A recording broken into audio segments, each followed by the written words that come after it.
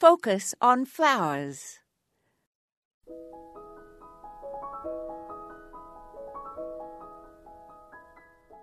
The botanical name for Kaffir lily is Clivia nobilis and was named in honour of Lady Charlotte Clive, the Duchess of Northumberland, who first grew them in Great Britain.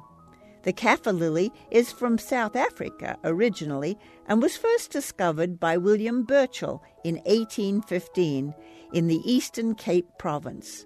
Clivias make easy care houseplants. Their leaves are strap-like and dark green.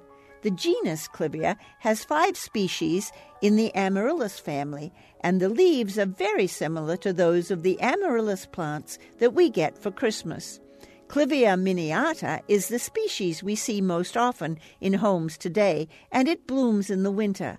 It has several cultivated varieties. Fire lily has tubular orange flowers with yellow throats, and striata has orange flowers and striped green and white leaves. There are yellow cultivars too, such as Aurea and Golden Dragon, as well as a peachy one known as Victorian Peach. They're not demanding plants, but they occasionally can be expensive.